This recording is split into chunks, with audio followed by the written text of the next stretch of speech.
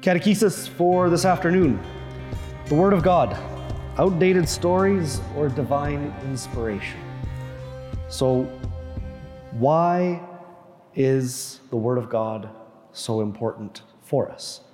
Because sometimes it can be really hard to listen to and to relate to because of the phraseology, because it happened in a time that was way before our own, in a culture that is not our own.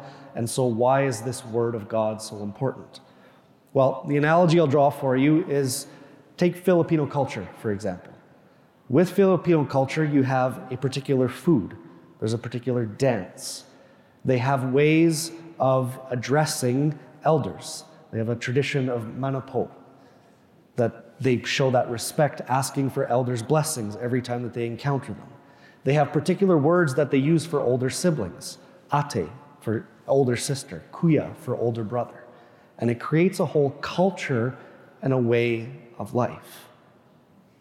The Word of God does that for us in our Christian life.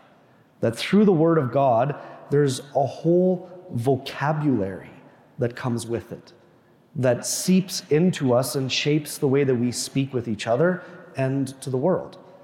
That there's a whole narrative that's created for us in our life, that we're reminded that us as Christians here in Camrose in 2022 are actually part of a story that existed far beyond our most recollected ancestors. That God has been working through time and places and peoples to get us here today. And to remind us of that bigger narrative regularly, because sometimes the present can be overwhelming.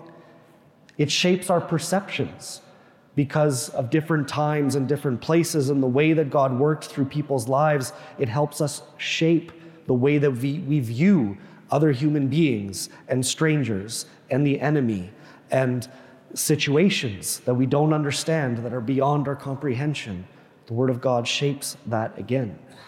And then sometimes it gives us answers for things that are beyond our experience or beyond our comprehension. And when we let the Word of God seep into us in that way, it has the ability to mold and shape everything about us, which is our goal. Because if this is divine inspiration, if this comes from God and we want to be with God, then it's to our benefit to allow this word to seep into us. And for the most part, for us as Catholics, the way that we do that most is the Mass. Yes, we have the Word of God, the Old Testament, the New Testament, the Gospel, the Psalm, every time we come for Mass on Sunday. But it's way more than that, whether you realize it or not. Just about the entirety of the Mass, probably 90% of the Mass, is scripture verses strung together. That it's just once that whole Eucharistic prayer that you hear me pray for a lengthy period at the altar, the different versions are all verses from Scripture just strung together to create this prayer of the Mass. Because we don't need our own words. God has given us the words to mold and shape our minds and our hearts and our lives after what He desires for us. And so remember that when we come to Mass, particularly when we listen to St. Paul and his confusing way of writing sentences that is even hard when I'm preparing in front of me going, what is he saying? Remember that the wrestling with it is part of the seeking to understand it. And that God is constantly speaking to us through His Word through the entirety of the Mass. Really, the only part that is not explicitly God's Word is when I stand up there and ramble from the amble. Hopefully God's Word is coming through me, but there's no guarantee. But for the rest of the Mass, there is the guarantee. God is speaking to us.